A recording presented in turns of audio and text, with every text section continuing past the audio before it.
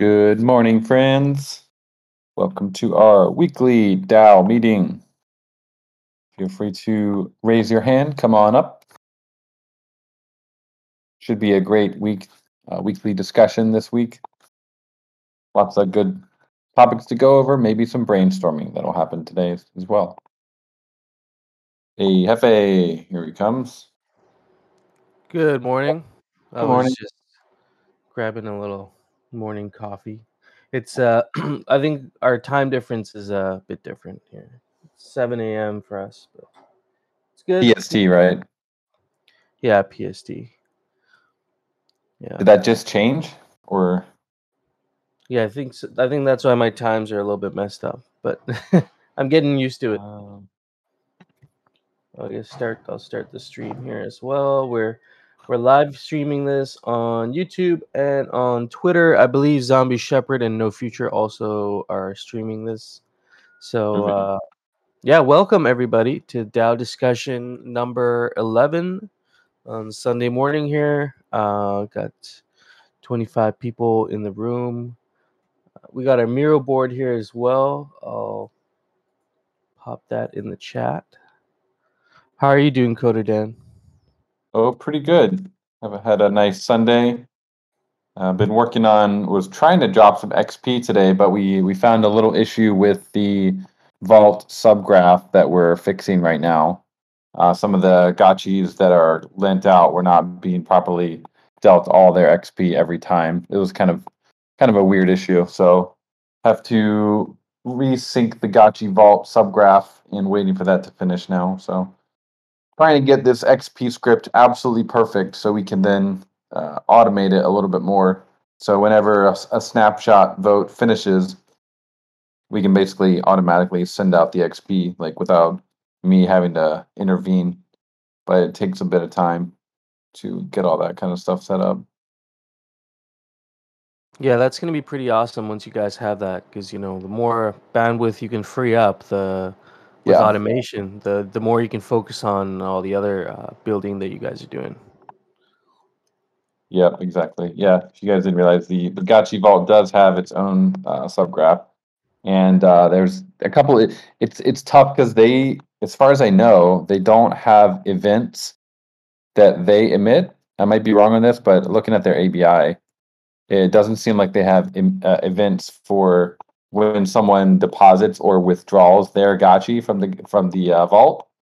So that makes it really tricky for us to calculate when there's like basically a couple type of events. There's like a gotchi being deposited into the vault, and then there's a gotchi being withdrawn from the vault by its original owner, and then there's the gotchi being lent out by the vault, and then there's the gotchi coming back into the vault. So for us, for our purposes on the XP script side, we need to know who those gotchis are owned by. But since they don't have an event, we have to use the contracts manually to pull back that information about who the depositor is. That we got that working, but it's we were not properly calculating exactly the lending when they lent it out or got it back. So there was a bit of weirdness that we're ironing out now. But if you guys are ever writing smart contracts, just remember to add events to stuff. Makes the accounting much easier. Yeah, good to know. Yeah, and then I guess you guys had you had an interesting post on Twitter asking for some input on the SDK, and people had some really good ideas in there.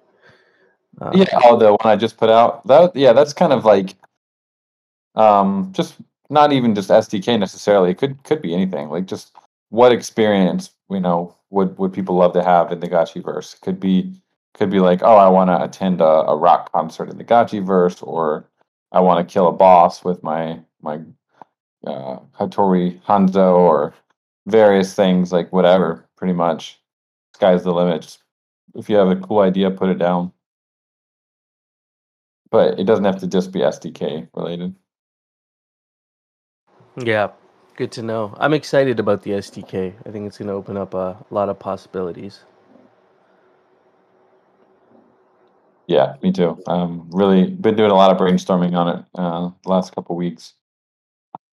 So that'll definitely it's going to be a game changer once we have that in.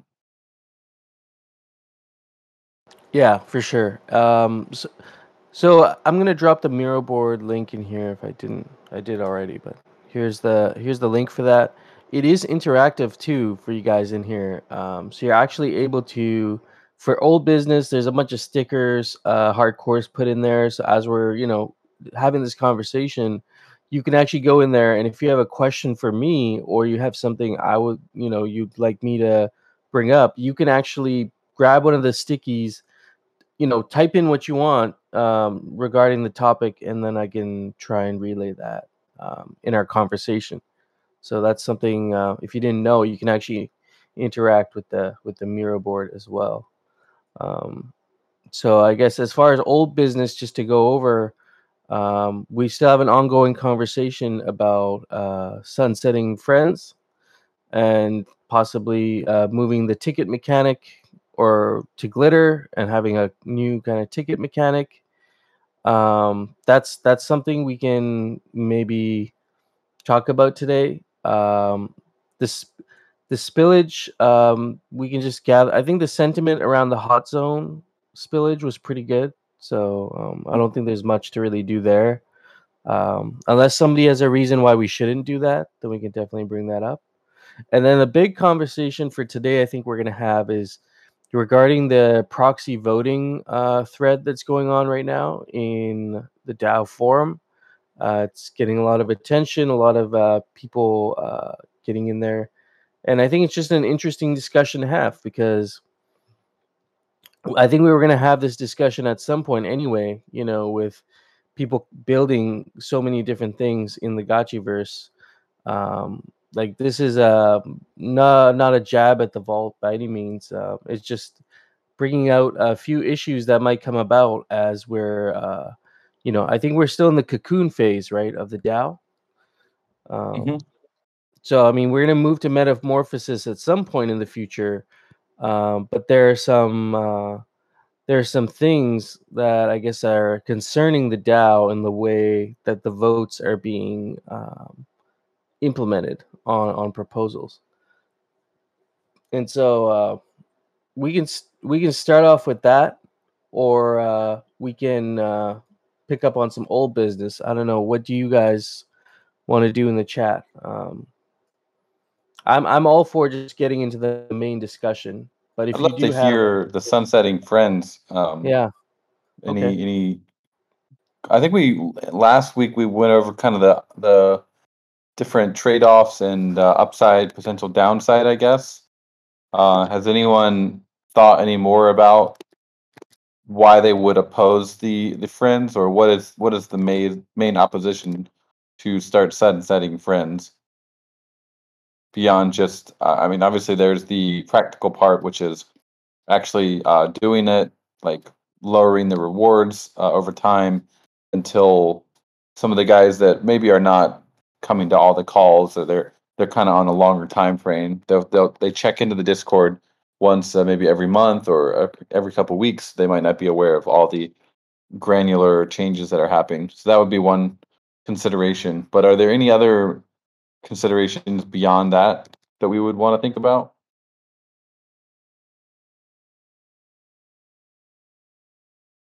Mikey J has a comment there. Glitter Mhm. is Gotchiverse, Friends is protocol. Is it a concern to maybe remove incentives from the protocol and shift them to the Gotchiverse game? That's a good question. Yeah, it's just if well, yeah, friends are definitely linked to the Aavegotchi protocol. Glitter, I feel like it's in this kind of like middle place. If we were to use glitter for raffles, it would almost be like the NFT gaming protocol is adopting this token as its value, as its reward token for providing value to the network by staking and providing liquidity. They basically be it's an adoption of it. And if we, I mean, we don't need to go over all the upsides, downsides again, but right now, friends, the major value of it is speculation on future NFTs, which is definitely something that there's been some opposition to, and rightfully so. We don't want to keep adding new NFTs and diluting the current ones just because we want to keep friends from piling up too much. Yeah, it's a good point. It creates this, I think one point against, keeping the friends is it creates this constant pressure to create an event, whether it's an auction for land, whether it's, wearables. And over time, it does lower the scarcity across the board of all those NFTs. But there's a constant pressure to keep doing them because there's friends being produced. There's like Mm. uh, there's an inflation there, so that has to be taken care of with wearables, has to be taken care of with land, gotchis, all this stuff. So maybe that moving friends over to glitter will take that pressure off. Um, having to do all those events all the time, and maybe more so strategically, like when we think we really need them. Yeah, pretty much. And we could use glitter for tickets and have them basically be mintable with glitter. And we could do other things with those tickets in the future. Do you think that will impact the actual ghost, like, the ghost token? Because I'm sure there's some, large holders of ghost out there that are attracted to, minting tickets and selling them off. And for a while, it was quite lucrative. Right now, the ticket prices are, they're quite low. So I don't know what that looks like now, but I know there was people just staking Ghost simply for the ability to sell tickets and then earn a yield on their Ghost. Um, well, how do you think this would affect those people? Do you think it's likely they would shift to Glitter and just switch their strategy over from, getting an APY on Ghost to getting some sort of an APY from the Glitter staking and get a yield that way? Like, how do you think those people are going to be thinking about it after, like, post the change? If they're just interested in the APY, I almost think Glitter is a more direct API. They can uh, compound their rewards faster with Glitter because there's actually more use case for Glitter.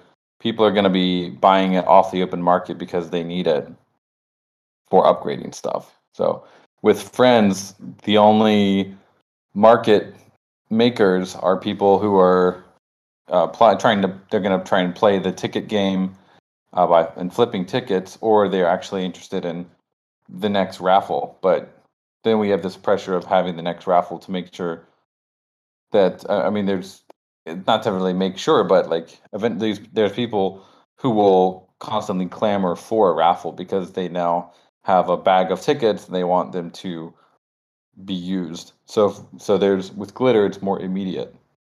But the thing is with glitter, I think someone mentioned it above. It's a constant fixed reward. It's not like friends where if you have a million ghosts, you get a million friends every day. It's a pool that will be split between all the different LPs, which could be good. Like if glitter and Alchemica have strong value, then the amount of liquidity that will kind of be attracted to those pairs will increase. But it's fixed. So If you have you could have theoretically one whale earning all the glitter because they're providing the most liquidity and no one else wants to get into the pool with them.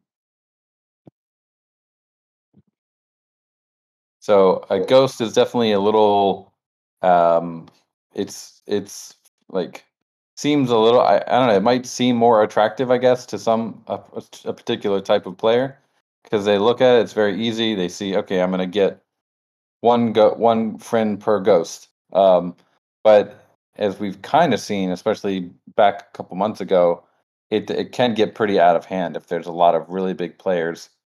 Like it'd be hard to imagine someone staking 50 million ghosts or something and getting 50 million friends every day. Yeah, yeah, I see that. I mean, if we were to implement the system of glitter, staking for tickets, would the tickets still be sellable on the bazaar for Ghost?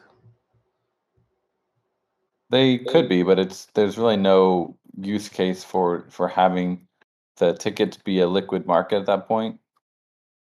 It would almost be worth the tickets being sold and bought kind of via an AMM, and you could buy a ticket when you want it, and then sell it back to the AMM when you don't want it. It'd be like a bonding curve, except it wouldn't be a bonding curve. It would be just a flat 50% reserve bonding curve. So basically, it hold well, I guess it'd be 100%, but it would essentially hold all the glitter that people have invested in tickets into it. Mikey J has an opinion I thought was interesting. He says, um, giving glitter a long-term constant use case like for raffles, we have at least a couple of them a year, at least. Could be a good thing. It could kind of bolster the price action of glitter and maybe remove some of the erratic price movements of glitter. As we continue to add use cases for it, I think this one constant use case for it would add a decent amount of demand, given how excited people get for these raffles. Yeah. Dr. Wagme also has some questions there. Says the SIG prop needs more clarity regarding the rewards for pools. Are we eliminating single-sided ghost staking rewards? Um, what is the exact pool allocation plan? So, what percentage of glitter goes to Alchemica LPs versus Ghost USDC? And then, how long does the change in glitter emissions that occurs in 1 year affect the proposed glitter friends ratio? Um, any of Yeah. those you want to take a stab at? Yeah, sure. So, are we eliminating single-sided ghost staking rewards? My vote for that would probably be no, but I think we could significantly reduce them from where they are currently. Currently, it's one ghost, one friend, and then if you provide liquidity, you get like an extra 10% or 20% or 30%. I think that's actually quite low comparatively. And so what we could do is we could have WAP Ghost be the single staking option, and you might get it would be weighted like we do currently. So if you go to, I'm sure everyone here is probably familiar with the Stake Glitter UI. Well, let me pull that up here. Just look at the numbers. WAP Ghost currently is 5%. Ghost FUD is 15%. So Ghost FUD is earning I guess it comes out to times 3 the amount of rewards of WAP Ghost, and then Ghostmatic is the same as WAP Ghost. So it's basically denominated in glitter per block. So I would say, I mean, we could modify the current amount that we have right now. Like it's pretty easy to change the weights. So 5%, if we're not happy with that, we could modify that or change that however we wanted. So that would be my vote. But what is the exact pool allocation plan? So what percentage of Ghost goes to Alchemica LPs versus goes to USD Matic LPs? 10% is not enough. Yeah, I think we could rework the plan here, and maybe there's some optimizations we could do. Really depends just what our goals are in that. So that would probably be its own conversation. And how does the change in glitter emissions that occurs in 1 year affect the proposed glitter fringe ratio? What exactly is the glitter fringe ratio? Because we're not planning to do any conversion. I mean, I guess we could, but it would be a pretty wild event to do a conversion from fringe into glitter. I'm just thinking in terms of transition. No Future had I thought was a good idea up in the conversation there. Maybe we do a physical raffle for physical merch for friends, and just clean up all the friends that are out there with Mhm. this physical merch release one time. Maybe it costs X amount of tickets to enter, and then we clean up all the friends that way, Mm. without having to convert everything over. I think people would get excited about a physical, merch raffle with friends. So what would that be? Because we have to. I mean, we can tell people to enter their friends, but they don't. They might not. Would that be basically saying there's never going to be another friends raffle after this? You better spend all your friends.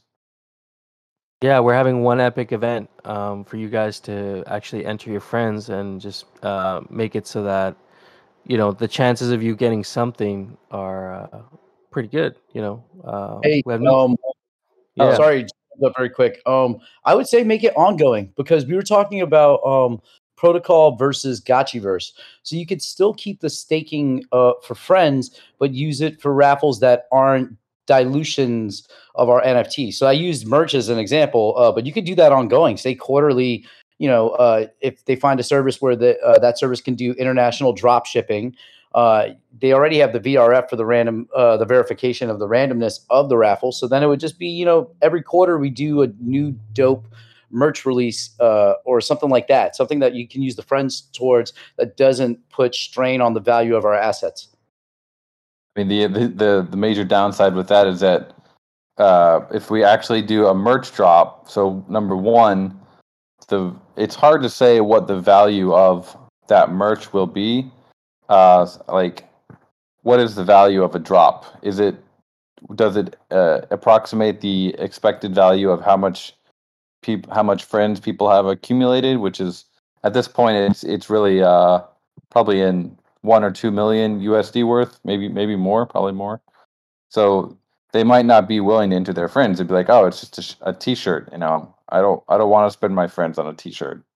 The other point would be the friends are kind of a protocol level uh, reward mechanism, whereas merch actually costs money.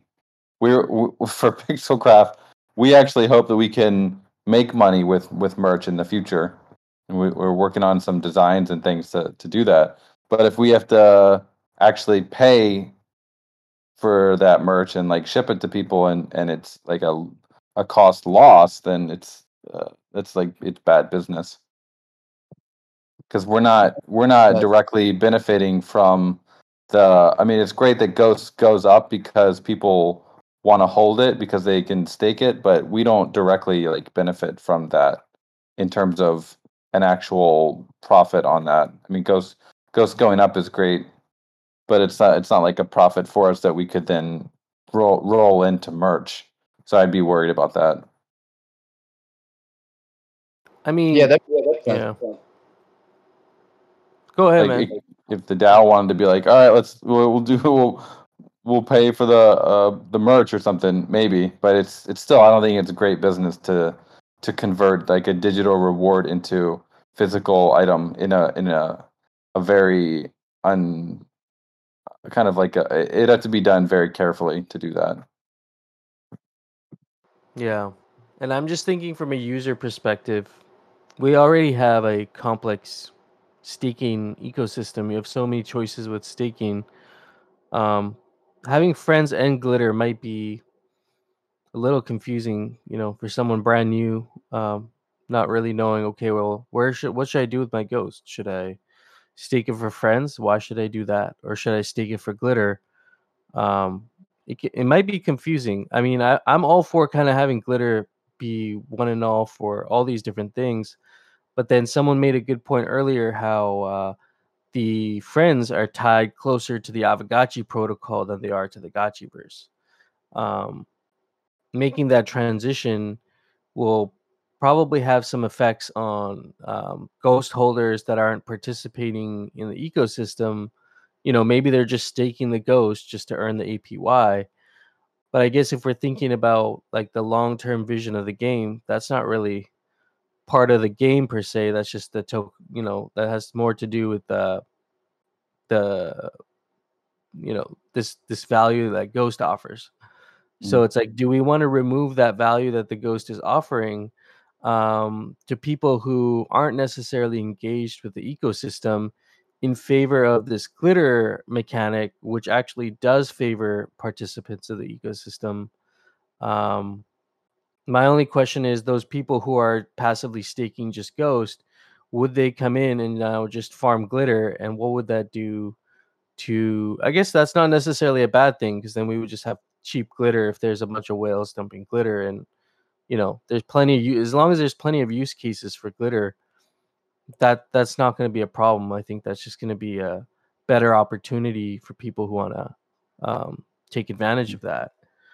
But yeah, I'm just trying to read. So one idea I was thinking about the other day would be, what if we just kept both, and friends are only for tickets, glitter is for tickets and everything else, and there's like there would be basically a fixed conversion rate between glitter and the tickets, and then the tickets to friends, that conversion rate wouldn't change.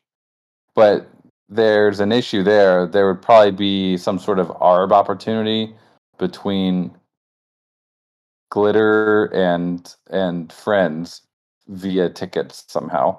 It might get weird.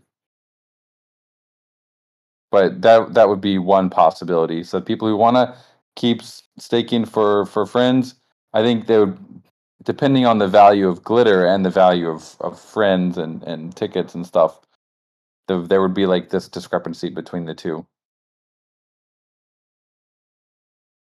But that could be one way forward. Yeah. With glitter staking, specifically for the Alchemica pairs, what's the major benefit to that? That's providing liquidity. And I'm just speaking more to, maybe there's people in the room that are kind of new to this, that maybe don't quite understand how the pairs work. Like, why are we pairing up Ghost with Alchemica? That's an incentive to earn glitter. But what's the major benefit of that from your view, when we're pairing up Alchemica with glitter?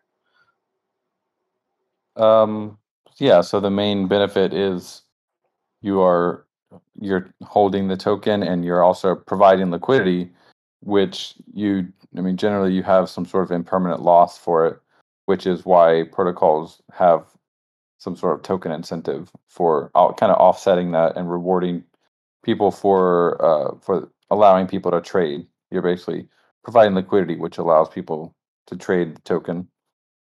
Yeah, I guess so. Then, trading even large amounts would have a less impact on the price if there's a lot of liquidity, right? If there's a lot available out there, one person can have a much less impact on the actual price of Alchemica, which I think is a long-term benefit to Alchemica, actually, to be adding this extra liquidity, and it's going to create maybe some price stability. We're going to get more demand.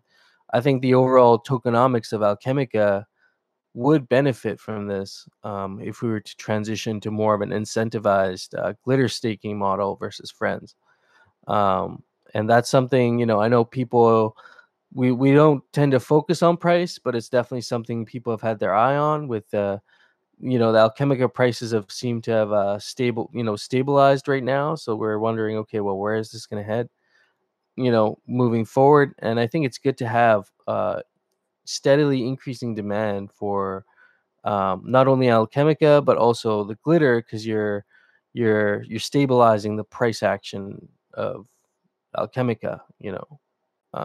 That's the way I see it. You're not only stabilizing, but you're also allowing bigger players to come in, and if they want to get a chunk, they can.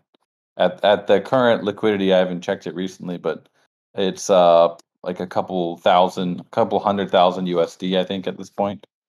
So not really very friendly if you're trying to get a large amount, which I kind of think is fine for now because we don't want people to be able to buy a ton of Alchemica ahead of the harvester launch because then they can get like a huge advantage.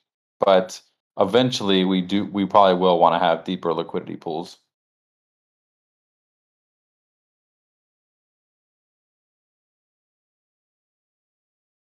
That could be interesting. And let's say we do have a bunch of whales that jump into the Alchemica pools for staking, and we do have deeper liquidity at that point. The glitter rewards, as a per share of the pool, will go down for everybody.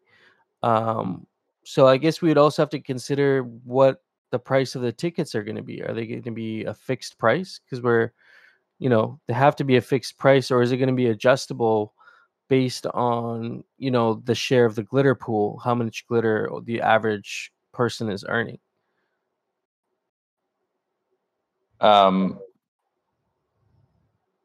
It would. Sorry, I was reading messages here. Yeah, me too.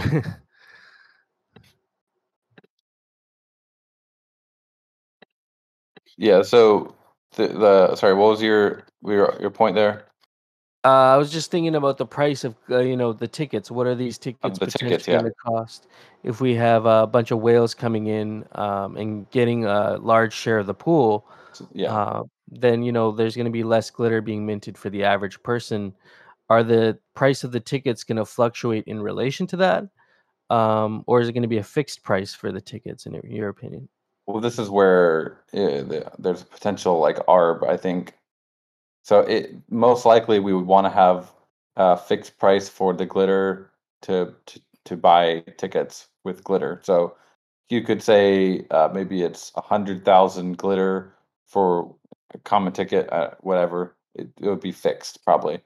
It could be something we could modulate every quarter or something. But in general, I don't think it would be fixed. I don't think it would be variable unless we were to basically calculate the time weighted average price, the TWAP price. That's doable, but we don't really have deep enough liquidity to do that in a safe way at this point. Because that's basically someone can easily manipulate that and then they could get a bunch of friends or a bunch of tickets. So at this point, we're not in a good state to be able to do a TWAP for raffle tickets with our liquidity. And we're definitely not going to be able to get an oracle from Chainlink with these tokens yet.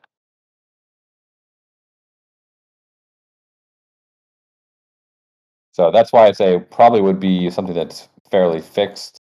And as who was it?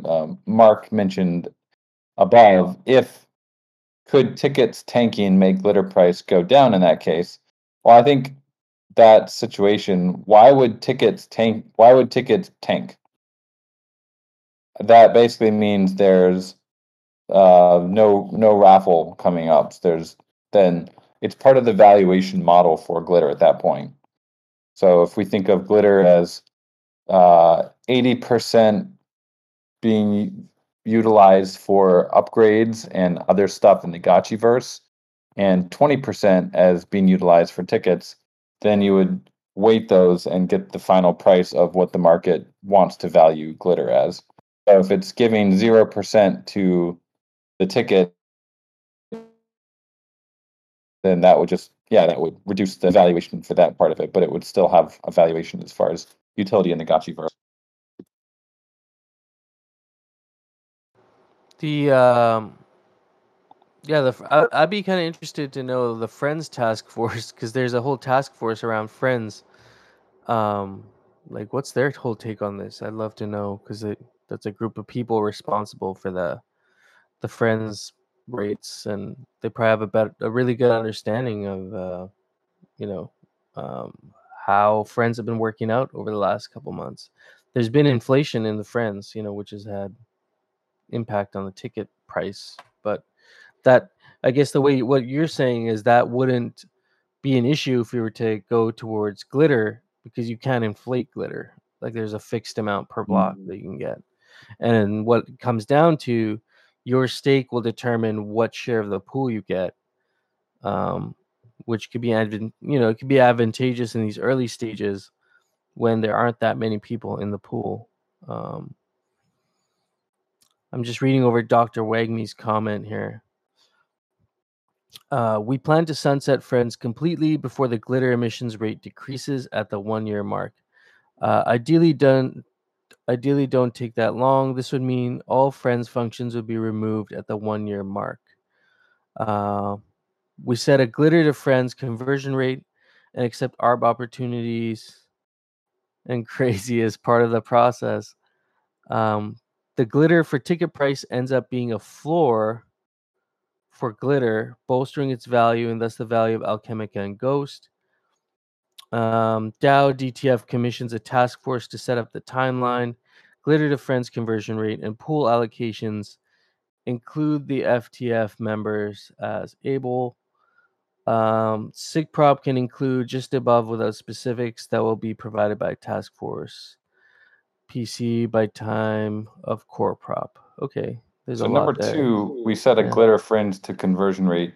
So my thought on that would be we don't actually need to set a conversion rate. We would just have Friends and glitter going at the same time, and over the next whatever period, 6 months or whatever, we would start lowering the Friends rate for Ghost and the other pairs, so that the ARB will naturally happen between the tickets.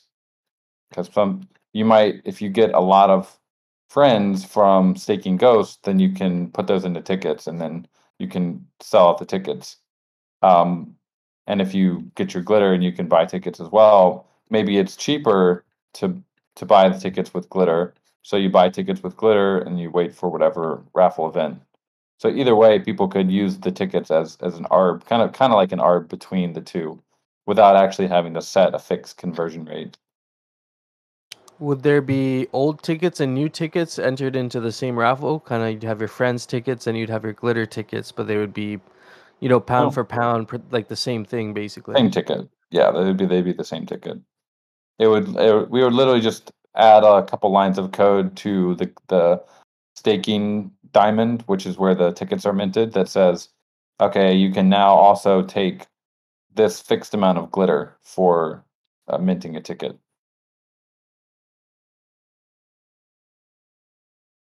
Okay. And then over time, the incentive for staking for Friends would just be lowered to the point where, there would be an opportunity to actually switch over to glitter because your APY will be probably a lot higher than what you were getting. Somebody made a point earlier. We actually had a transition like this very, very early on when you guys went from Ethereum to Polygon before you fully actually launched the whole Aavegotchi protocol. There was kind of a movement from Ethereum to Polygon, right? That's kind of similar in the way you guys phased it out over many months for people to get their assets over. Yeah, we actually did a Friends snapshot on. We basically at some point we said Friends on Ethereum are now useless, but we've snapshotted your Friends onto Polygon. And so that worked for the majority of people. There were some people, they came in 6 months later, they're like, hey, I have all these Friends on Ethereum, what can I do with them? And we just said, well, you can't do anything with them then, sorry. So a couple did get burned by that, but the vast majority were fine. So this one would basically say we have both systems running in parallel, but the Friends are going to slowly get de-incentivized by lowering the reward. And that if we start seeing a lot of activity, people saying, "Oh, I'm going to sell all my ghosts because of this," then as a DAO, we'd probably want to look and talk to those actors and see what the issues are. But it would be a good kind of a slow way to kind of deactivate Friends over a period of time. Yeah, and there's going to be announcements made. I'm sure it's going to be a gradual process, not over like 2 weeks or something. Yeah. So, Dr. Wyman, what do you think? Do you think that we need a conversion rate, or can we just the basically the same thing is setting a glitter to tickets conversion rate? That's essentially the same thing, but we're just creating this arb opportunity between the two.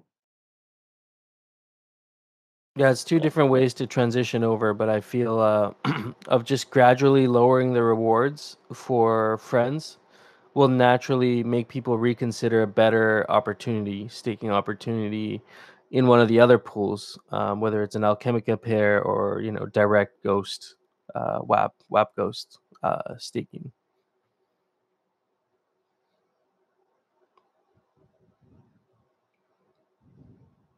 All right. Well, And so it we're seems like the conversation seems to be leaning towards moving to a new system based on glitter. But the hang up point just seems to be how we're going to get there. But there's two different ways, basically, you've mentioned. The first would be um, to gradually phase out friends by lowering the rewards over time. And then the second one would be to actually create a conversion rate for friends to glitter. But it sounds like the former is maybe easier to implement than the latter, right? yeah. Um, I mean, Mark, yeah, I mean, how that's a good question. How are you guys thinking of the raffles moving forward? Because historically, the raffles have been based around um, wearables, gotchis, and land, right? But moving forward, we're going to have decorations. We're going to have maybe some other things that we don't know about. Are you guys thinking the raffles are the same way? Every couple months, there's going to be a raffle for some sort of an item, which is an NFT. Like, how are you guys thinking about raffles moving forward, I guess, as the Gotchiverse starts to mature or develop? Yeah, they're definitely one of our like favorite things to do. I love the raffles. I would love to have it to a point where we don't feel like we have to do one, but we're really excited to do one, and we have great stuff that we want to distribute to the community, and don't feel like we need to have this raffle, otherwise people are gonna like get angry because it's been too long. So it'd be great to get out of that mindset. And we're definitely preparing a pretty nice one for you guys. Still hoping to get the release for that soon. It's a little project we've been working on, but it's not quite ready to go public with yet. But it's going to be good. And the raffles are tough because they, especially with friends, because there's certain expectation that they need to eat up a certain amount of this heap of friends that we have, and it's hard to come up with ideas that can actually make a dent in that big heap without without diluting the current NFTs that we do have. But That yeah, pressure is the biggest reason I think to move yeah, away from friends is and as think about as the protocol grows, right? We're gonna get more stakers, probably more whales show up too as the game looks more attractive to just jump in. And it's going to further create more inflation on friends and further increase the demand mhm, for more NFTs. So it's not exactly. like this demand is ever going to go away or stay the same. It's going to actually be an ever increasing demand for more NFTs and more, Yeah. more use cases as the friends inflation rate increases as well. So And I it's could see not that as being, fair. Yeah, it's yeah. not really fair to the NFT holders as well, because it's right now it's like primarily for the ghost holders that are getting the most benefit of this. So it would be great if we could move a little bit more towards the NFT holders. And so as a it's you're still getting glitter for doing Alpine for Ghost and Alchemica, but at the same time, your NFT is also giving you Alchemica. yes, you're also spending Alchemica, but it's also giving you Alchemica as well. So it's again, it's not like it's not something we can say stake your Aavegotchi to earn glitter. Because at this point, I don't think we really need to do that. I know there's protocols. Recently, was it Sandbox? Didn't they just announce like a move to Polygon? You can stake you've always been able to like stake your sand parcel to earn sand or something. But honestly, Yeah. I don't think we need that. I mean, we're gonna have plenty of utility soon anyway for these lands, so we're kind of past that point where I think NFT Worlds also was doing this. You could like stake your world to earn world token or something. But as we move to having more and more utility, we don't need to do that kind of NFT staking because the NFT itself has the utility. I was gonna say we have a way more gamified, competitive version where we don't actually stake our assets. We dress our assets up, right, for rarity Yeah. farming and get a yield that way from our assets. Yep. And it's a way more engaging, competitive way than just, like 5 button clicks and I stake my land and I'm passively earning. You're not really doing anything there. You're not really engaging with the land or the game or anything. Yeah. So I'm totally there. I agree with that. So yeah, I think maybe what's your take on this? Do you think it's time to maybe come up with a sig prop and just see, what because the last one was split right down the middle. Mhm. But from just looking at the conversation today, it looks like people are thinking about at least this transition to glitter and maybe um, potentially phasing out friends over time, just lowering the reward and then moving over. But if anybody is opposed to that, like definitely come up on stage or we're keeping an eye out in the chat. I see the sentiment is more towards the transition than keeping friends around. And I'm all for it. Like personally, I'm all for it because I don't think we need like it'd be interesting to hear from the wearables task force to what the kind of wearables to gachi ratio looks like. But I'm quite comfortable with where like the bazaar is at. There's still a lot of activity happening even in this market. Um, there's certain items that don't have very much liquidity that kind of stick around, but even among the legendary items, there's been a lot of movement in the bazaar lately. So there's still a lot of trading happening. The prices of wearables haven't really taken a huge, they've taken a hit, but like many of the wearables I purchased like 8 or 9 months ago have not. The price has not gone below that. So it's still held up its initial value that I paid. So in my opinion, the wearables market right now is healthy. But there's, a long-term risk that we could start inflating the supply of wearables or start inflating the supply of gotchis if there's a lot of pressure to do Haunt 3 just because there's friends around. That could be another thing. We want to avoid that and not have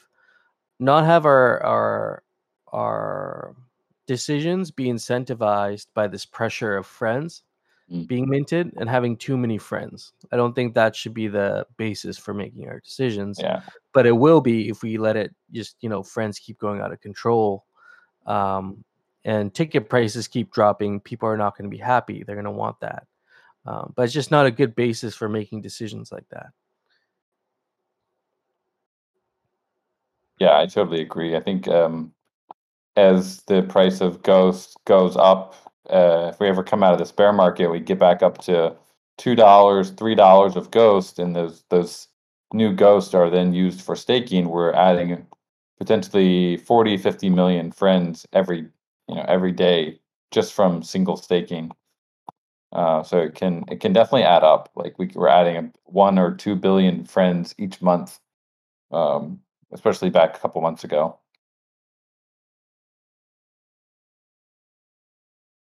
Yeah. I was looking at Mark's comment. I mean, the myth and godlikes, like you said, they don't have very much liquidity, so the price is gonna get impacted a lot worse than a common item. But if you look at a lot of the common items, they're not, 3 or 4 ghosts. They're still 15, some 20 ghosts. That's still significantly higher, in terms of price of where they were at even 8 or 9 months ago. Since we're So talking about it, I don't know if that is that pretty much the end of the Friends topic for this week, or do we have any yeah, I other think points? so. I think we can put a pin in it. See if there's a appetite for a sig prop or to put one together, or we can hold off on that and carry on the discussion next Sunday, and then hit up a sig prop after that if we have better consensus on it. But it sounds like people are thinking about the transition. Cool. So while we're talking about godlikes here, one thing to bring up that you guys can think about if for the game, upcoming the godlikes and commons, we've kind of gone over that they will have utility in the game. They'll do damage, right? They're going to be weapons, or they're going to be support. So love to hear what you guys think from a game balancing perspective. What should the difference in power level be between a common weapon and a godlike weapon What in should be the terms of major difference between a common weapon and a godlike weapon? damage? So let's say Hmm. the common weapon does 10 damage. No context given, but common weapon does 10 damage. How much should a godlike do? Well, I think the godlike, part of the godlike's utility, I think, should be. I love the idea of the aura that you guys introduced, because that's like, Yeah. if you have a godlike item, you essentially have this leadership position where you can lead a squad of Avagachis, and you're gonna have this aura effect on the whole Mhm. group. So I thought that was a great utility. But I don't think necessarily the godlike should be like a one hit, you just kill everything. I think maybe it should come down to the special abilities of what the godlike can do. Like Mhm. maybe a godlike has an actual like attack that's a little bit different than just like a slash or a stab, or it's maybe something different. I don't know. I'm trying to think of an example I could give you. Um, for example, there's this game I used to play where if you had one of the really OP high tier items, you could like actually cast a spell, like a group spell. So you could actually have like ice shards like rain down from the sky on a certain area, and any enemies in that area would all get hit, all of them across the board. So it would have these like essentially very godlike things that you could do that other players would not be able to do. So I think that's the allure of a godlike item, is not just the damage it can do, but in addition to that, what sort of special abilities, or whether it's a spell or it's a attack, what extra ability does it have? I think that's, to me, that's what would be the big major difference between like a common and a godlike. Okay, so what if let's say the gotchis have 1,000 hit points, and a common weapon, let's just say it does 100 damage. I mean, I know we can talk about the extra abilities and stuff, but at the end of the day, we also need to have a ratio that we like, that we think is fair. I mean, we can add, and we will add other abilities to the godlikes, like the aura, potentially some other things. But we also need to calculate the base damage. So let's say you're a level 1 gotchi. You have 1,000 hit points, and you got a common item, so you're doing 100 damage. And then you got a level 20 gotchi that you're somehow you're feeling brave that day. You wanted to take it on in the arena because you're an idiot. What should happen? Oh, I would say you would not stand a chance against that guy. But I will say, what about having, how this question where how many Avagachis with like a common pitchfork would it Right. take to That's take another good down point. one guy with a Hanzo katana? That's maybe a fight I'd like to see. How many of these Yeah. gachis with pitchforks are going to be able to take down this? Because that's where the problem could come in, right? If this guy with the Hanzo katana can endlessly just keep slashing Avagachis and kill like 100 of them, then, well, that's kind of a problem. But if like 20 or 30 I'm just throwing out an arbitrary number, but if like 20 Avagachis with a pitchfork could take down a guy with the Hanzo Katana, then maybe, I don't know, maybe there's some sort of a balance we can find. Maybe it's 10 Avagachis with the common pitchfork can take down a guy with the Hanzo Katana. But there has to be some sort of a ratio there. But one-on-one, not a chance. Like, I mean, why should you have a chance? You have a common item, and this guy has leveled up his Avagachi to 20, plus he has a really crazy item. It would be like the equivalent of me bringing like a baseball bat to like a guy with an assault rifle. Like, I'm not going to stand a chance.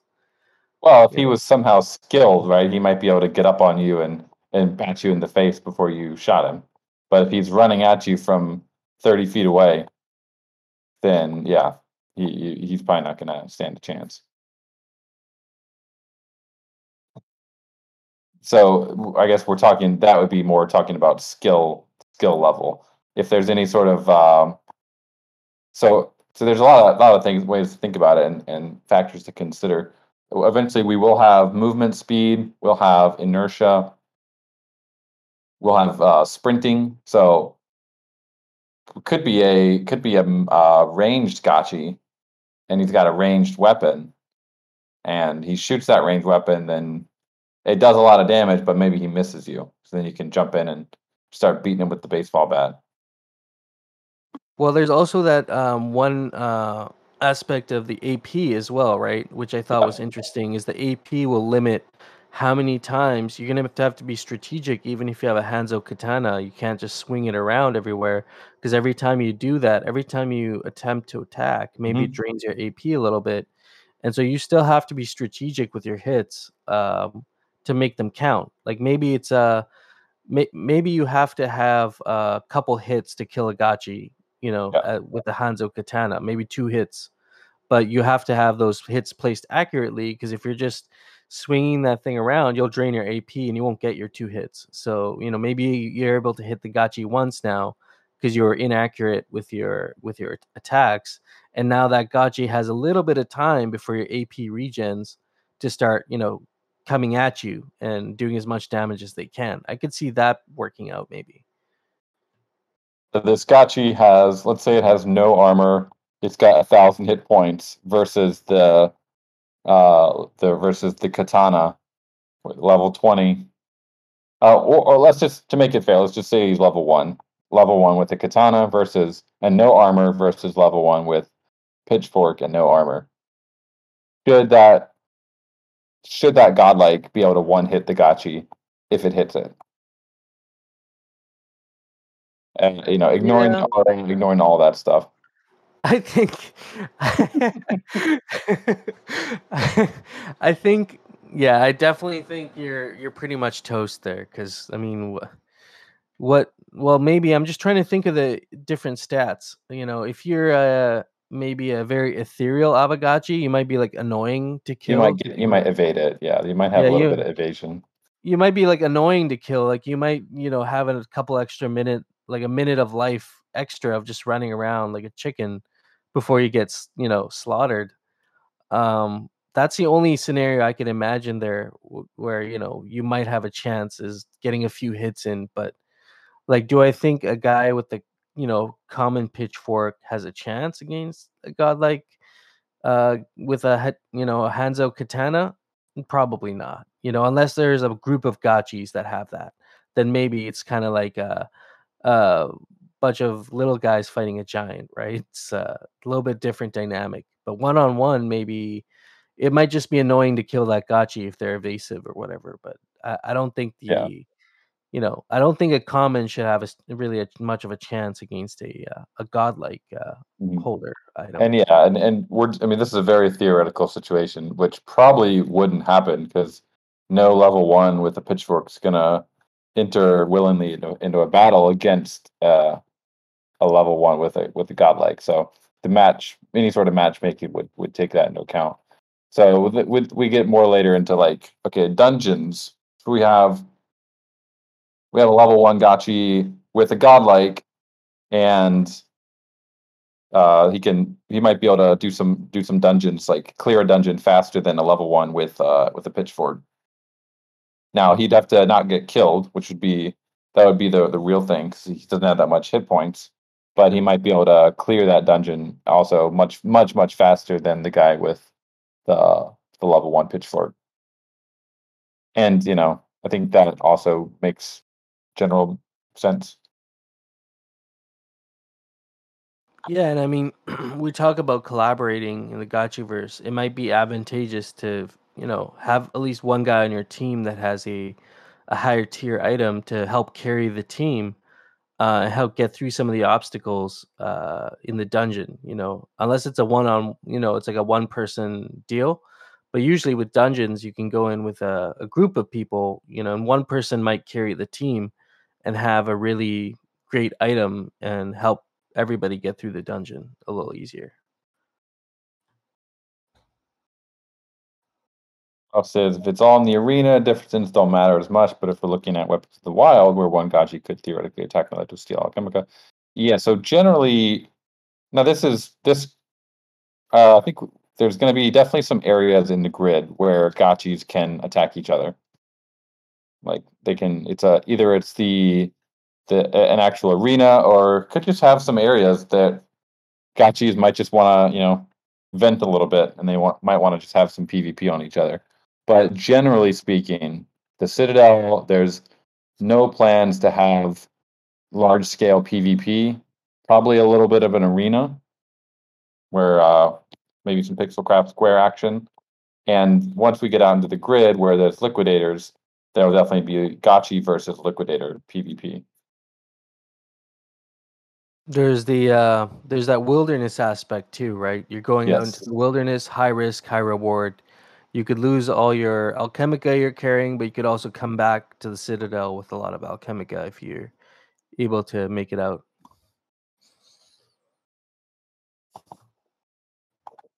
All right, so if we were to just try to just get a sense of the sentiment, because we have our own internal ideas, but I'm just love to see what the power level between just in terms of raw damage, what a level 1 pitchfork versus or a common pitchfork versus the godlike katana should be. Or let's do common versus mythical versus godlike. In terms of how many points to kill, like a level 1,000 points Avagachi? Yeah. So okay, yeah. If the Gachi has, well, in terms of multiples, I guess we don't need to think quite as much about the overall health points. I think. What should the multiple be? Oh, I see what you're saying. Between the tiers, like, is it going to be 10x more damage than the tier before it? Is it going to be 5x more damage? Okay.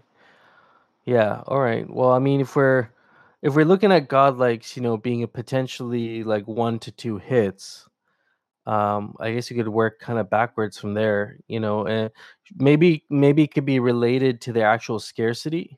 Like I know commons are 1,000 supply, but then the uncommons are half the supply, and then the rares are half that. Legendaries are half of that again, and the mythicals half of that, and then the godlikes are very rare, where they're I think they're only 10% of a mythical, right? Because mythicals are 50 per item, godlikes are 5 per item, I believe, right? Yeah, godlikes are anywhere from 1 to 9, actually. 1 to 9, okay. So Dr. Wagme says, so if a common did 1 damage, then a godlike would do the equivalent of 22 damage, and a mythical would do 10 damage. So the multiplier would be 10x from common to mythical and 22.36x from common to godlike. So let's say we have Gachi has 1,000 hit points, and the common does 100 damage.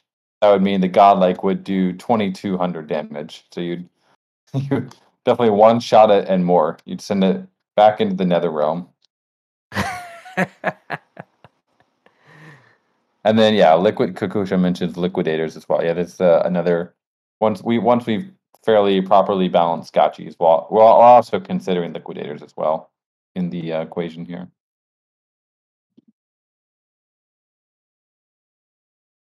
I have a quick question because we're talking about the rarity of the item and the boost that'll give it in terms of your attack.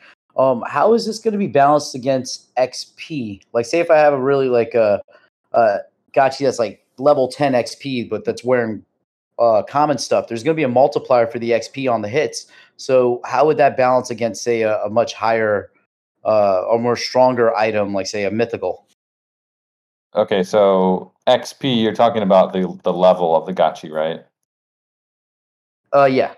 Okay, so the way we've envisioned it, you'll get every level in the Gachiverse, you're gonna get 3 points that you can spend on a couple different things. It's kind of like a skill tree in a way.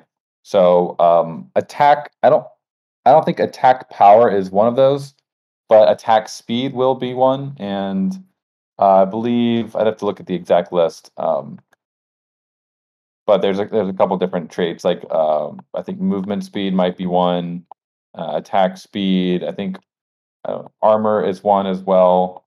I don't think melee or range power are part of that. I think those are wearables only. But there'll be ways to increase your damage, like for example, attack speed by spending a point on it. And so if you're a level 10 and you've put all 30 of your points into attack speed, you're going to attack pretty quickly. Okay, yeah. So that's something to consider then. So those really high XP gachis are gonna have their day in the sun very soon, or eventually. Oh yeah. Cool. Thanks. So Gachinomics says a skillful player that has a gachi equipped with legendary items should be able to defeat a sloppy gachi with mythical items. The same applies for all contiguous categories. The exact ratios about the numbers should come out after testing. Yeah, we're definitely gonna do a lot of play testing with the whole staging environment that we're gonna be working on soon. We're just trying to get start a conversation about what kind of expectations you guys have about how powerful a godlike should be in terms of comparing to a common. Yeah, and actually, Vanilla Delphia makes a good point too. He's gonna max out movement speed so he can outrun the katana. So that actually could be an actual strategy that could be used by players to get away, like just evade. We're talking about gachis in the wild. If you see something with a godlike weapon, you might want to just run away and evade. Do your best to evade that person, and maybe the same could be said for the arena, but that's only going to go so far before you actually get hit. And when you get hit, you're done. Like you're one to two hits and you're done. Yeah. So So one strategy the katana guy might have, which would be pretty effective, is he would put a lot of points into HP and also HP regen. So then that would allow him to sprint longer because HP will be used for sprinting. So basically, I'm going to sprint up to you, and I'm gonna hit you before you can run away. And I'm going to be able to do that a couple times. I might have some HP potions as well that I can chug. So I mean, there will be definitely a strategy where you can run away and maybe kite someone if you have a ranged weapon, but it's not. It won't be.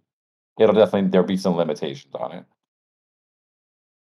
yeah, I mean, you might be able to, like we were talking about the common versus godlike, even with the ranged, you might be able to, get some damage in before you're buying time essentially in that situation. You're done eventually, but you're buying time. And maybe you might have the off chance of actually making a difference. One thing I was going to ask you in terms of battle mechanics is, are you guys thinking of crits, like critical hits, Yep. randomized? Yeah. So some of the weapons will have critical strike, and it's going to be, I believe, it's like a weapon specific ability. There's going to be different. I think it was chapter 4 of the Bible. Kind of goes into that a little bit. But yeah, critical strike, stun, a couple others will be weapon specific, like wearable specific abilities. Could also Probably will also have it could be also like an aura that a godlike could have. It gives like all weapons near it a critical strike aura, like a chance. And that will also be something that's influenced by luck. which is a thing that you can put skill points into as well. Yeah. One thing I guess with designing the battle mechanics is, there can be multiple iterations of this as well. But I think one caution would also be we should put a lot of thought into this before we implement it. Only because we don't want to like heavily nerf anything after the fact because we realize Yeah. it's way too powerful. Yeah. Or not powerful. Yeah, I think Or not powerful. yeah, because people are gonna make financial decisions based on the game mechanics that do get published. So it's very like none of this is final until everyone signs off on it and we make a DAO proposal for it. But even then, after that, like MMORPGs are constantly changing. People discover new techniques, then people discover those are overpowered, and this is like what we really envisioned the DAO cracking out and really getting like interested on is like what happens when someone discovers a new technique that is way OP and it needs to be nerfed in a way. Like that's a community decision. It might involve, financial assets. It could be maybe this god likes too OP, so it needs to be nerfed a little bit. That could definitely happen. People should be aware that that could happen because it's a game. It's not like a financial protocol. This part, the Gachiverse, I mean. I mean, yeah, it's just a caution because I know we're gonna keep having this conversation. I enjoy these conversations about the game, like battle mechanics, but at the same time, we know there's gonna be that guy who he hears us talking about this stuff, and now he's gonna go buy a Hanzo katana. It's we don't want to do that. Like we want to make sure that we're just having a good conversation about it right now and not influencing anybody's financial decisions because things could change. We might decide to implement something or bring up an idea that actually affects the value of a god like in a certain way, uh, good or bad, but that's the point is we need a balanced game. And I think that was your initial kind of question between the lowest tier and the highest tier. What should be that interaction, like what should be the outcome of that event?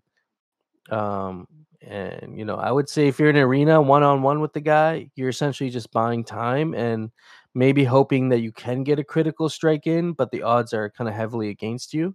And it would just make for an entertaining battle if you were able to get a critical strike and almost kill the guy, but he ended up killing you anyway.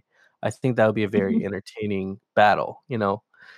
Um, but yeah, I think the odds will be heavily against you. But at the same time, seeing that same Hanzo katana in the wild, maybe there's a level of coordination among the lower tier common Avagachis, and you have a gang of them, and now Yeah. you're fighting a swarm. Now you actually have to use your skill and strategy. You can't just blindly swing at him. You actually have to be a little bit more strategic.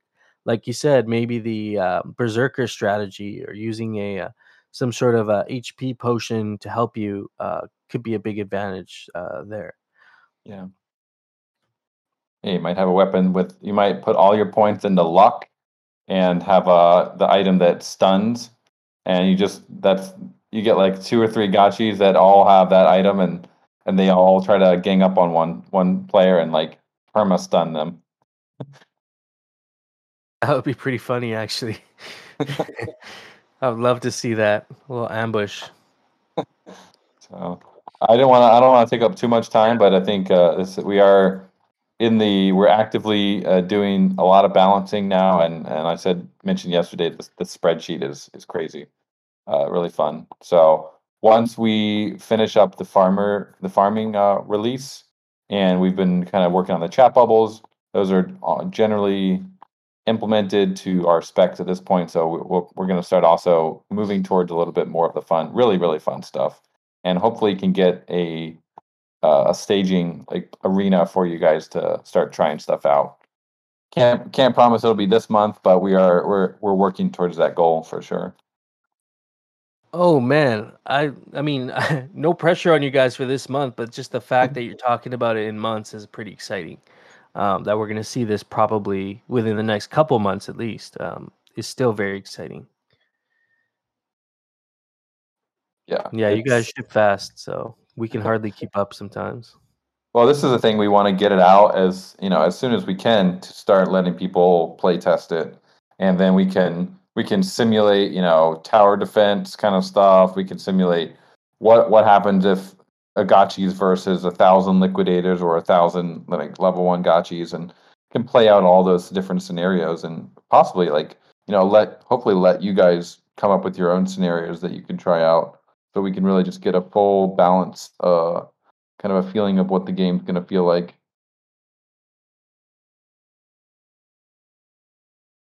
Dr. Wagme humbly volunteers as an early tester. Thank you, sir. Yeah, very very exciting stuff.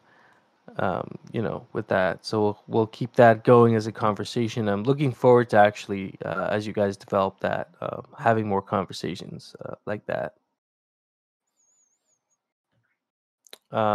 So I mean, are you okay if we move on to? There's some new business that we have to Mhm. cover that's Yep. been in the DAO forums, and it's addressing just proxy voting and some concerns community members have around proxy voting. And there's a whole write-up hard course put together on the Miro board, so you can actually follow along with like thoughts and observations around this. But basically, what it comes down to, and I know Mikey J is in the conversation or in the chat as well, so you're definitely welcome to come up and just give us the short version if you would like to. Uh, and I can also go into the proposal here. Let's see. Okay.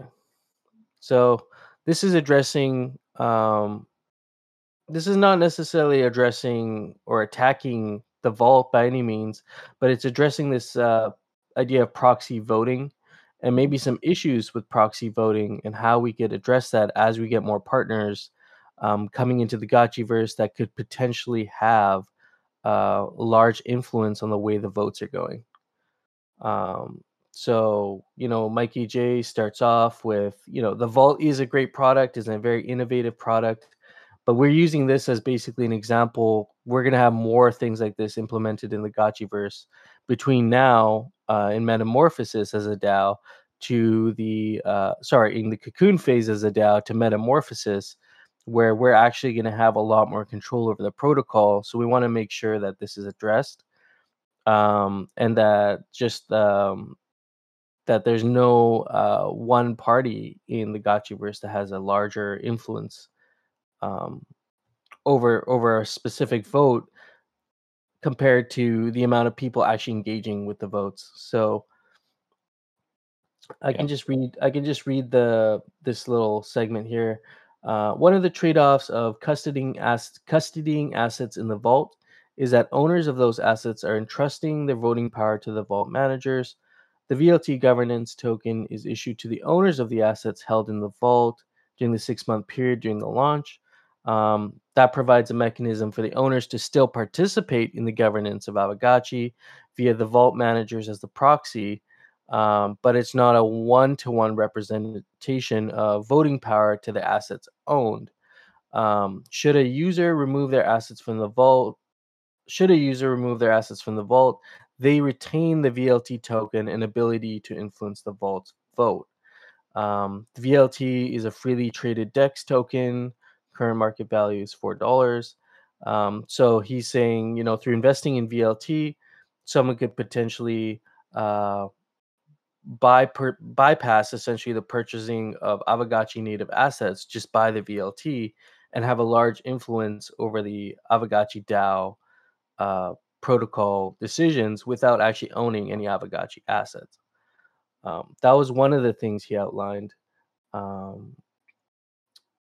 And then basically the net effect of this is the vault's voting power is transferred from this is talking about the lack of participation from his analysis by many VLT holders. There's a smaller amount of actual participants, and not all those participants actually have assets in the vault.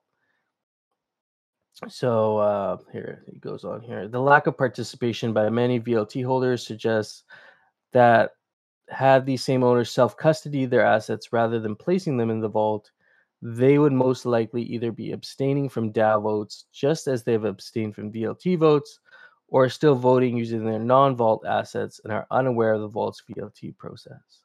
So the net effect is that the vault's voting power is transferred from the majority share of passive asset owners to minority of VLT holders who actively participate in governance.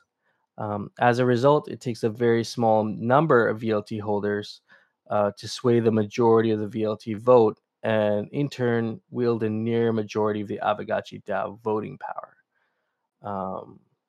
So that's kind of the initial part there, and then his key observations and thoughts. The average total ghost vote for the core props was about 17.2 million ghost. The vault currently holds total of 6.8 million ghost, so it's split nearly evenly between two voting addresses. So that represents roughly 40% share of the overall ghost for the core props. So then it just talks about splitting between two voting addresses. The average VLT voting power that was exercised on recent votes was 58,000 VLT, and the top three VLT holders collectively hold over 30,000 VLT. So that represents a majority need to determine the outcome of the votes. So just his kind of analysis on how the VLT is being used, I guess, to vote on proposals. And then presents a possible solution. But I actually want to jump down to something Hardcore actually mentioned as well, because this should be the focus of our discussion. 3 issues. Is proxy voting actually okay within this DAO? And do we care if it's delivered in the correct ratio? So we should figure that out. And I agree we should pick a stance, and we should kind of stick by that. Number 2, are we concerned about the ability to own 51% of the vote? So that's definitely another thing to consider. And he points out the DAO facet, and this is something we're talking about as we move to metamorphosis as well. It's just something we have to address to make sure that we don't have any other, if we don't have, make sure we don't have bad actors, for a 51% sort of event. And then we give XP for voting, and not voting is getting XP. This part I'm not sure about. Do the vault participants get XP when they vote on a core prop? So actually, this is what I was working on tonight. The answer is if they actually. So if it's an event, like we had the birthday party yesterday, they definitely have to fill in the type form for themselves. For the vault, I'd have to check the code for that for the proposals.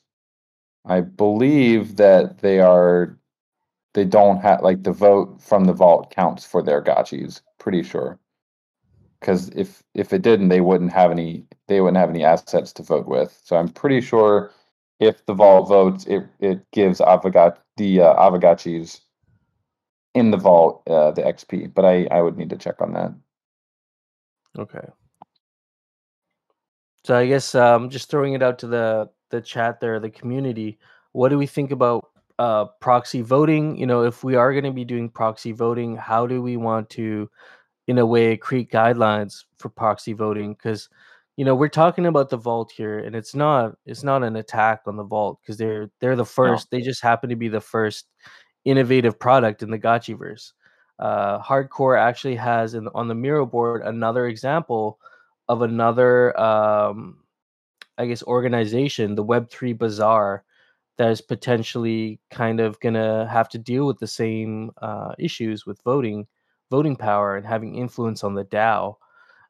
So we need to kind of consider that right now in this phase in Cocoon, because once we get to Metamorphosis, we're gonna be able to do other things like upgrading and executing like certain smart contract calls, Aavegotchi and Ghost governance. It just opens up the amount of things that the DAO has influence over. And so we want to make sure that we're just creating some guardrails, guidelines around how we're approaching our voting making sure that no one party has overpowered influence over votes. I'm just gonna read the comments here. I know they're going. Yeah, I'm gonna have a check real quick through our script here to see if we are giving out XP or not. I think part of our script, I believe it definitely does check the vault subgraph, and so yeah, my feeling is that vault gotchis are receiving XP, even if their owner didn't vote, because as long as the vault votes, they will. Yeah, I mean that's another that's another question for us to consider is, we're incentivizing people with XP, and the initial idea behind gamifying voting was to reduce the voter apathy and actually have people engaged in the process. But going through the vault, you know, you're not really having any opinion either way on the votes, and it's very passive. So should there be? Maybe. I mean, I think that's Yeah. we should unpack that a little bit. Like, I think they do have a lot of governance in the vault, and for every I think for every major sig prop and core prop, they have a vote in the vault as well. So like there is discussion within the vault happening for sure. I think one of the issues that Mikey J brings up is that the vault token is not a perfect representation of the willpower of the vault, right? Because it theoretically could be bought, although I think Dr. Wagme did show there's very little liquidity if someone were to try to buy it from. I mean, someone could do OTC, I guess, for it. That would be one attack vector. But if they're just going to QuickSwap and buying the vault token, there's not much liquidity. But it's a kind of an imperfect representation of the voting power of the vault, because they only have 2 voting addresses. And I think it's a wider conversation on, do we want proxy voting and delegation in Aavegotchi DAO, and what are the rules on that? Because it's not just the vault. There's also the Orium. You guys probably know Orium or Orium, I guess. Yeah, Orium. They're building like that whole platform. They're also going to be introducing vaults for Aavegotchi and for other NFT games. So this problem won't just be a vault problem. It'll be also Orium when they introduce vaults. Then people will also be locking their gotchis into those vaults, and those vaults could also theoretically vote, and they might not have the same ethos that the gotchi vault does, as far as like transparency with the community and voting. They might be a little bit more independent, I guess. And I mean that's a good point too, right? I mean we're not outing the vault by any means. Yeah. It's just because the vault actually they're run by community members, so they know what's going on in Aavegotchi. They have a good understanding of what these proposals imply when they're voting on them. But I think my concern comes from what happens when we get someone that's acting like a vault, but are also now malicious in their intent in any way to swing a vote to, either they have a personally invested decision where they want to sway it towards themselves, sway the vote towards, their favor, or they actually have malicious intent and might actually trying to hurt the protocol, in terms of putting, swaying a vote in a direction that the DAO doesn't necessarily favor. So that's kind of where my concern comes from as we transition to this phase where the DAO is also going to have a lot more control over the protocol. So it's just something I feel like we need to create some guidelines at least for new players coming in after the vault, and say, these are kind of our guidelines on proxy voting. This is how we expect proxy voting to be set up, and delegating votes, and create some standards around that. I think would be important. Yeah, one kind of way to avoid it would be to say that smart contracts cannot vote, and you have to have the asset in your wallet to vote with it. Because right now, this is especially easy for us. We could do this with Snapshot. We could basically just check. Well, check in if it's a contract would be a little bit harder, but we could definitely check that the assets are owned by who they say who the address of the voter is. And that would generally prevent any sort of proxy voting, unless there is the issue of delegation, I think, which Snapshot also supports. Not totally sure how that works, but it's probably something we would need to enable on Snapshot. But I don't think anyone is able to delegate their votes to other people right now. Which my personal perspective is I really don't like delegation. I think it's like, why even have a DAO if you're going to have all your people delegate their votes to like one or like a certain group of people. I'm more of the let's figure out how to incentivize people so they actually want to vote, instead of like you go onto Optimism and the first thing you see is like, oh, who do you want to delegate your OP tokens to? Yeah, it's so lame. It just feels like a sellout right from the first step. It kind of, it moves away from the ethos of decentralization. And, we have this great technology of smart contract voting. Everybody can be represented.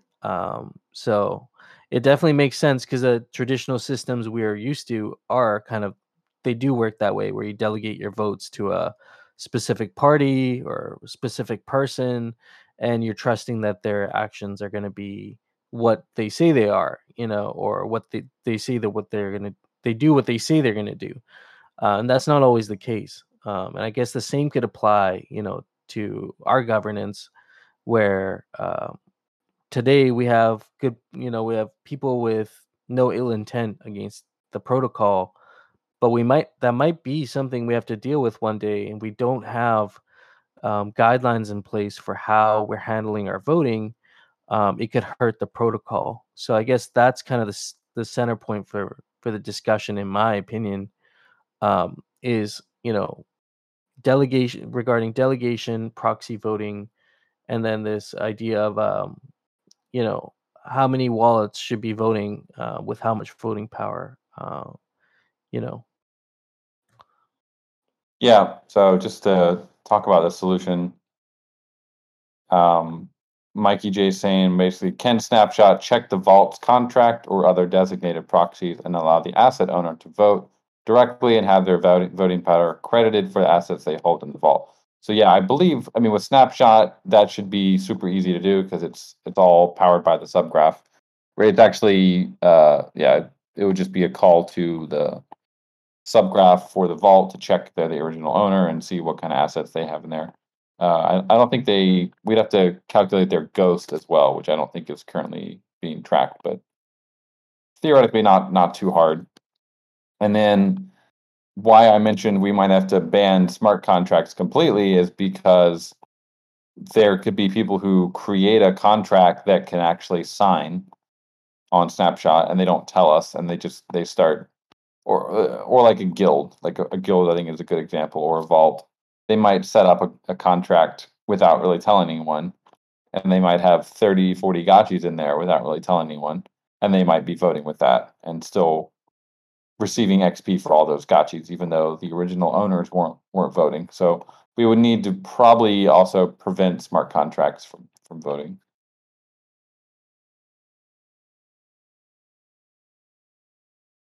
So yeah, Dr. Wyman says not allowing smart contracts to vote would eliminate all vGhost voting power.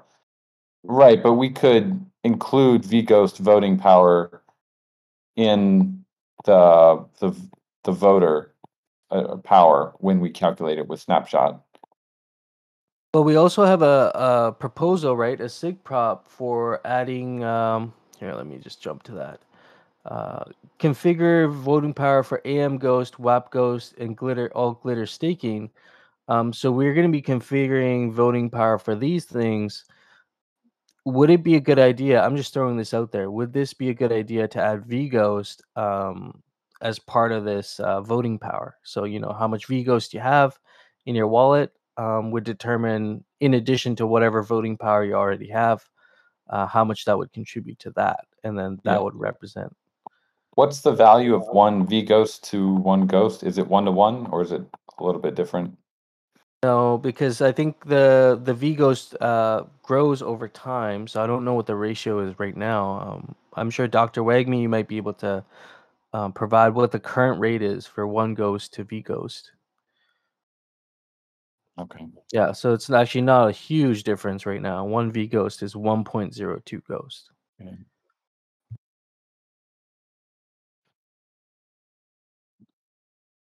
Yeah, and that ratio, there's probably a smart contract function that could be called to get if it's like anything like Aave, they have like the name of I don't know what the name of the function is, but basically it gets the original value of it in terms of ghost. So you plug in the vGhost amount and it would give you the amount of ghost. There's a way that could get integrated, if there was an appetite for that. Hardcore says every time someone makes a new service that hides ghost ownership, that service should submit to have the new tech added, and we do it. Right, but okay, so yeah, I don't know, that's a lot of upkeep to do that. It'd be easier just to ban smart contracts, only allow EOAs to vote.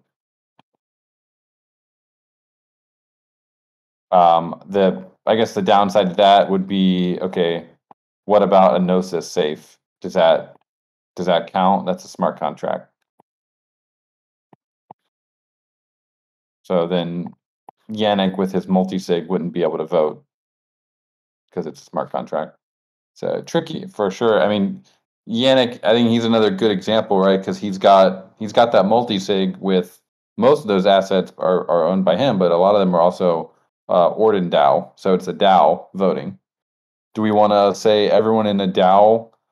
It's like a DAO votes together, but we have to.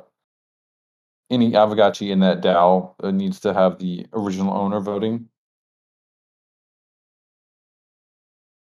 I mean, why don't the DAOs register with? I don't know if this would work, but if a DAO or guilds would register themselves on the protocol saying this is our voting power.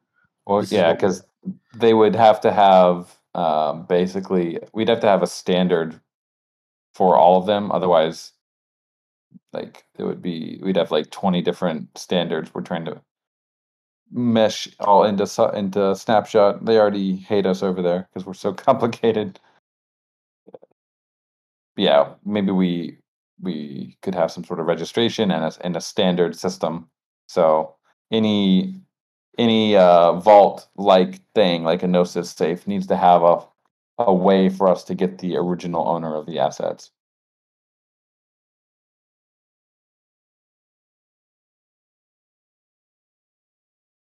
Yeah, and if there was an interface where, either a community member built this or somebody was able to create an interface where you're able to see the amount of actual asset holders in that specific group, whether it's multi-sig or DAO, and then what the collective voting power is, I think it would just be good to have that as for transparency purposes. I know the information's out there, but having that in one place would also be kind of helpful just for the community to see, okay, well, this is how the power distribution is among all the voters, small and large.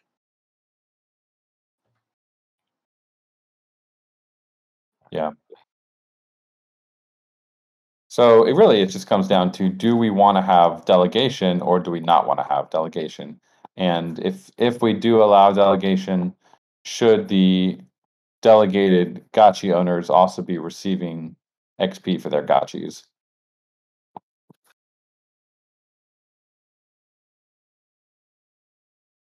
Yeah. I mean, in my opinion, going back to the original use case for incentivizing XP and voting, the thing I saw that was really interesting is that in order to actually get your XP, you would have to read the proposal and get a little engaged with with the proposal and the voting process, and XP was the reward. So I just kind of wonder, like, why, why would someone that's not engaging in the protocol or engaging in the voting process with that specific um, Yeah, topic or proposal, like, why should they get anything for that? totally. Yeah, I agree. We have one of the highest turnouts, probably the highest turnout of any DAO in the world because we give out XP. But if we're giving that XP out to people who aren't actually voting, then it's wasted.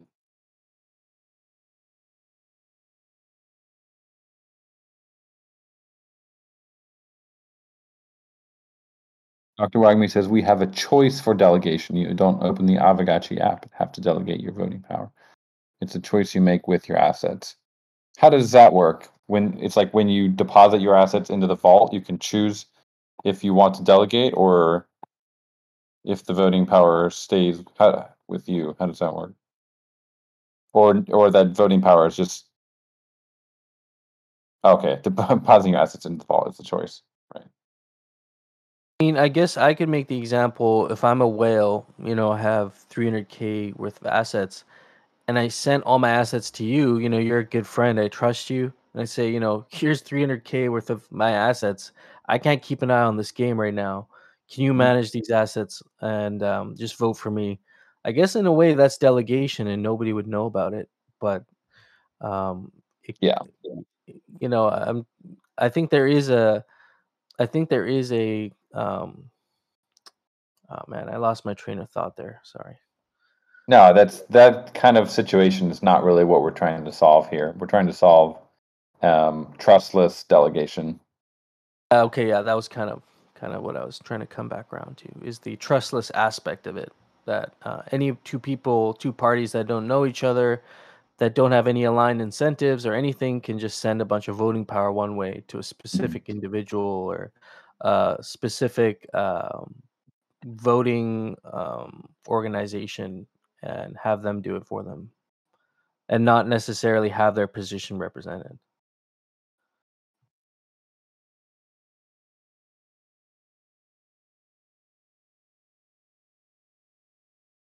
Well, the good Yeah, news but is it should be fairly trivial to do that with the Vault subgraph and snapshot if we were to go down this path. But we would need to standardize it so other protocols and with like Gnosis Safe, that one might be a little bit more complicated. Like honestly, they should probably just set up their own vault if they're going to like with Gnosis Safe. If someone is using Gnosis Safe as their multi-sig for their assets, it we might just have to say sorry, you can't use like Gnosis Safe because there's no functions for us to query the original owners.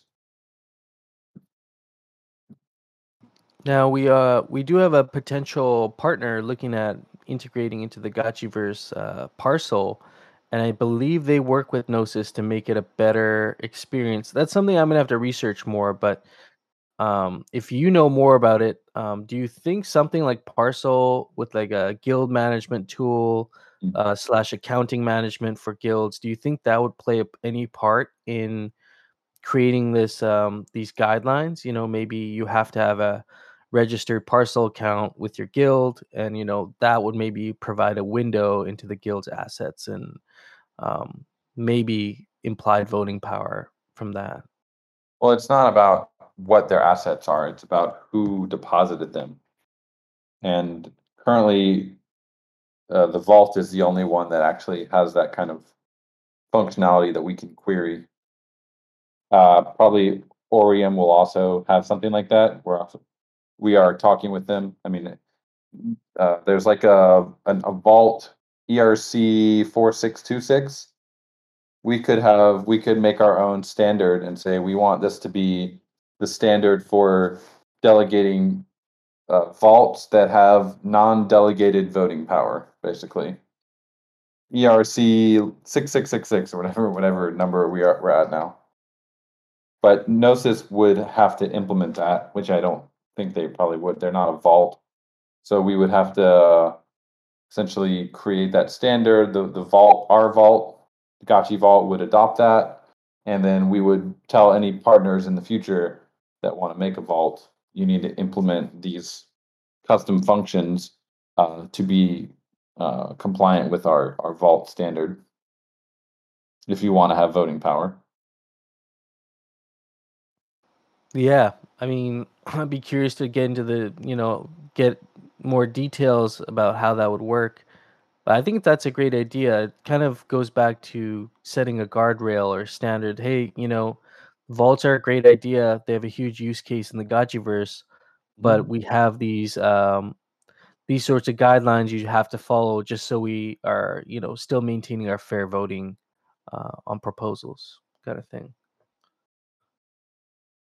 Yeah, it could. Yeah, hardcore. It could end up being a new EIP. Yeah, exactly. It's an ERC. We'd start out as an ERC, whatever number, and then it wouldn't have to be an ERC, but it'd be kind of. It could be an ERC that we create. ERC 669. 6942 standard for, let's see, what is it? Non-delegated standard for vault with non-delegated voting power.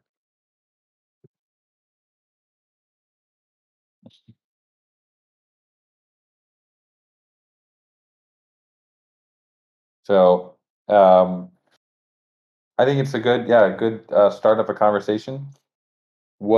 Very curious what the vault owners think as well. If we're missing anything, or is this going to completely rug their business that they've got going?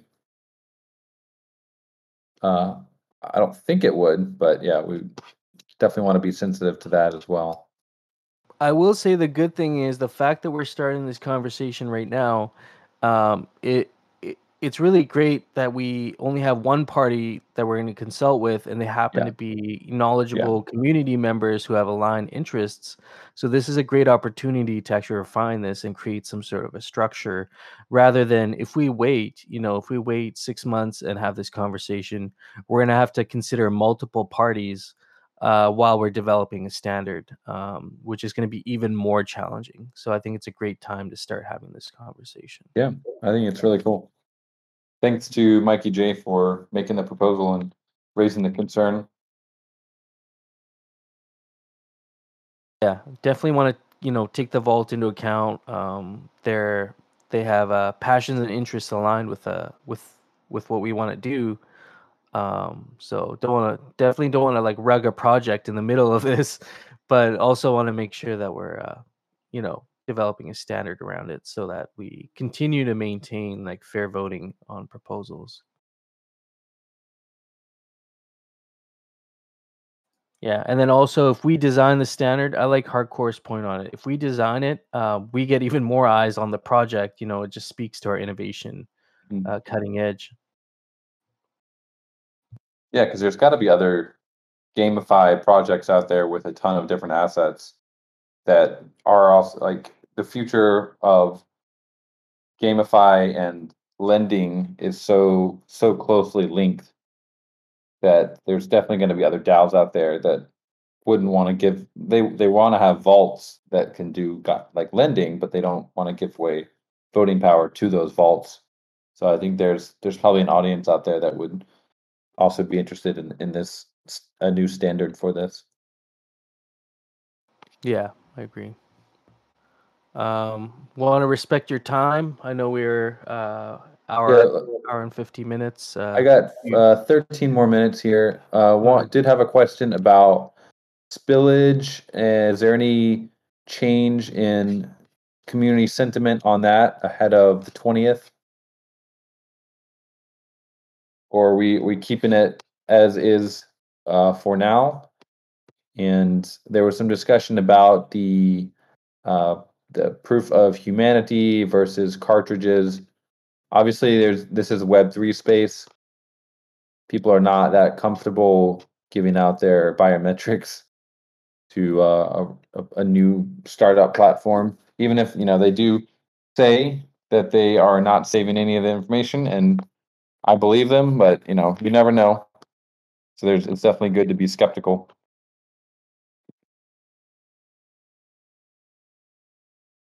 Yeah, I don't plan on scanning my eyeballs to log into the Gotchiverse anytime soon. One idea for the cartridges, I think the main hiccup on that was probably distribution. So one idea could be just be to give a console to all the Gotchi owners and Realm owners, and one cartridge to each Gotchi above a certain kinship threshold. So let's say you have kinship threshold above 100 or 200 or whatever, you would get a cartridge for that Gotchi. But as far as since that decision, we haven't really spent any time on the cartridges because we're preparing the farming release. Want to make sure everything goes smoothly for that.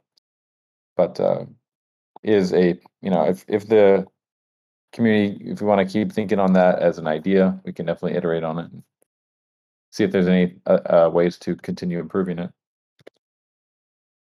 Yeah, agreed. What are thoughts around like if we were to turn on spillover, would be implementing hot zones as well? Because that seems to be kind of a hit. Like people I really think so, enjoy yeah. that.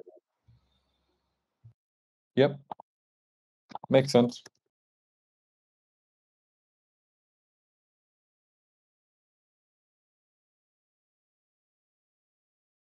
Yeah. You guys go easy on glitter, okay? Looking at the CoinGecko page. Oh man. Oh yeah, I had one more question. Someone had posted in the chat. When Rarity Farming Season 4? What are we thinking in general timeline? Yeah, I think we could definitely kick that off. Shouldn't be any delays for like if we want to do end of month-ish. Maybe pick I think I forget what day we usually started off, but basically after farming is released and is going smoothly, we can move right seamlessly into rarity farming.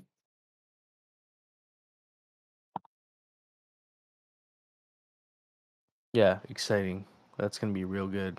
And yeah, I'm happy to see the makers also launching with the harvesters. That was a decision we made as a DAO a while back. So, Mhm. and then all the Alchemica prices are they're mooning, so that's kind of cool. Glad I bought some Keck a while back. And then I also summoned to celebrate Avagachi's second birthday. I summoned H1 Avagachi yesterday. Ooh, I nice. pulled it on a live stream. I felt like it just felt right, Avagachi's second birthday, a second H1. I don't think I've actually pulled a Avagachi out of a H1 portal before. I've always bought like open portals or just bought them off the market. So it was exciting. And I ended up pulling a 509 Avagachi, like a Ave Avagachi with the original H1 mythical eyes. So pretty happy with Nice. that. Very nice. Oh yeah, backside. I don't have a screenshot right now, but if you it's on my Twitter. I actually live streamed it last night, so that's recorded. Um it's just H1 portals right now. I couldn't believe the prices for H1 portals. I was like, there's only 100 ghosts spread between H2 portal and H1, so only makes sense if you're gonna pull an Avagachi. You might as well pull the OG one. But yeah, that was just my thoughts behind that. Not financial advice by any means. But yeah, that was last night. We have some programming tonight. I want to respect your time, Dan. I know you got to go soon, but Yep. we have a oh, there it is, Goops. Yeah. 2499 Avagachi. I named it Dr. Venkman because I recently watched Ghostbusters and I thought he was kind of cool. So Nice. Oh, you can't see the eyes though. I was trying to play around with the stats. It's actually quite interesting with the stats because it has high energy and high aggressiveness, but it has really low spookiness. So it has the high AP capacity combined with the high HP and AP regen. So going back to our conversation earlier, it might be interesting as a battler. Avagachi. Berserker. Yeah. Berserker, exactly. Yeah. Cool. Yeah. Well, I'm gonna get off here and get some rest. Got a big week next week. Lots of shipping to do. So hope you guys have a nice Sunday, and yeah, great conversation. Thanks for all the feedback on the balancing, and we'll continue thinking of that. And once we have some initial numbers, we are going to try to set up a simulator where people can play gotchis and kind of simulate the movement and stuff. But that needs to be coded in Python, so it's going to take a little bit longer as our team is not as proficient in Python. We're more JavaScript fam, but we'll get it done. So have a great Sunday, everyone, and you can keep the hangout going. I'm gonna exit quietly. Perfect. No, appreciate your time, and we'll definitely catch up soon. Thanks for hanging out with us on Sunday morning. All right, later. Later.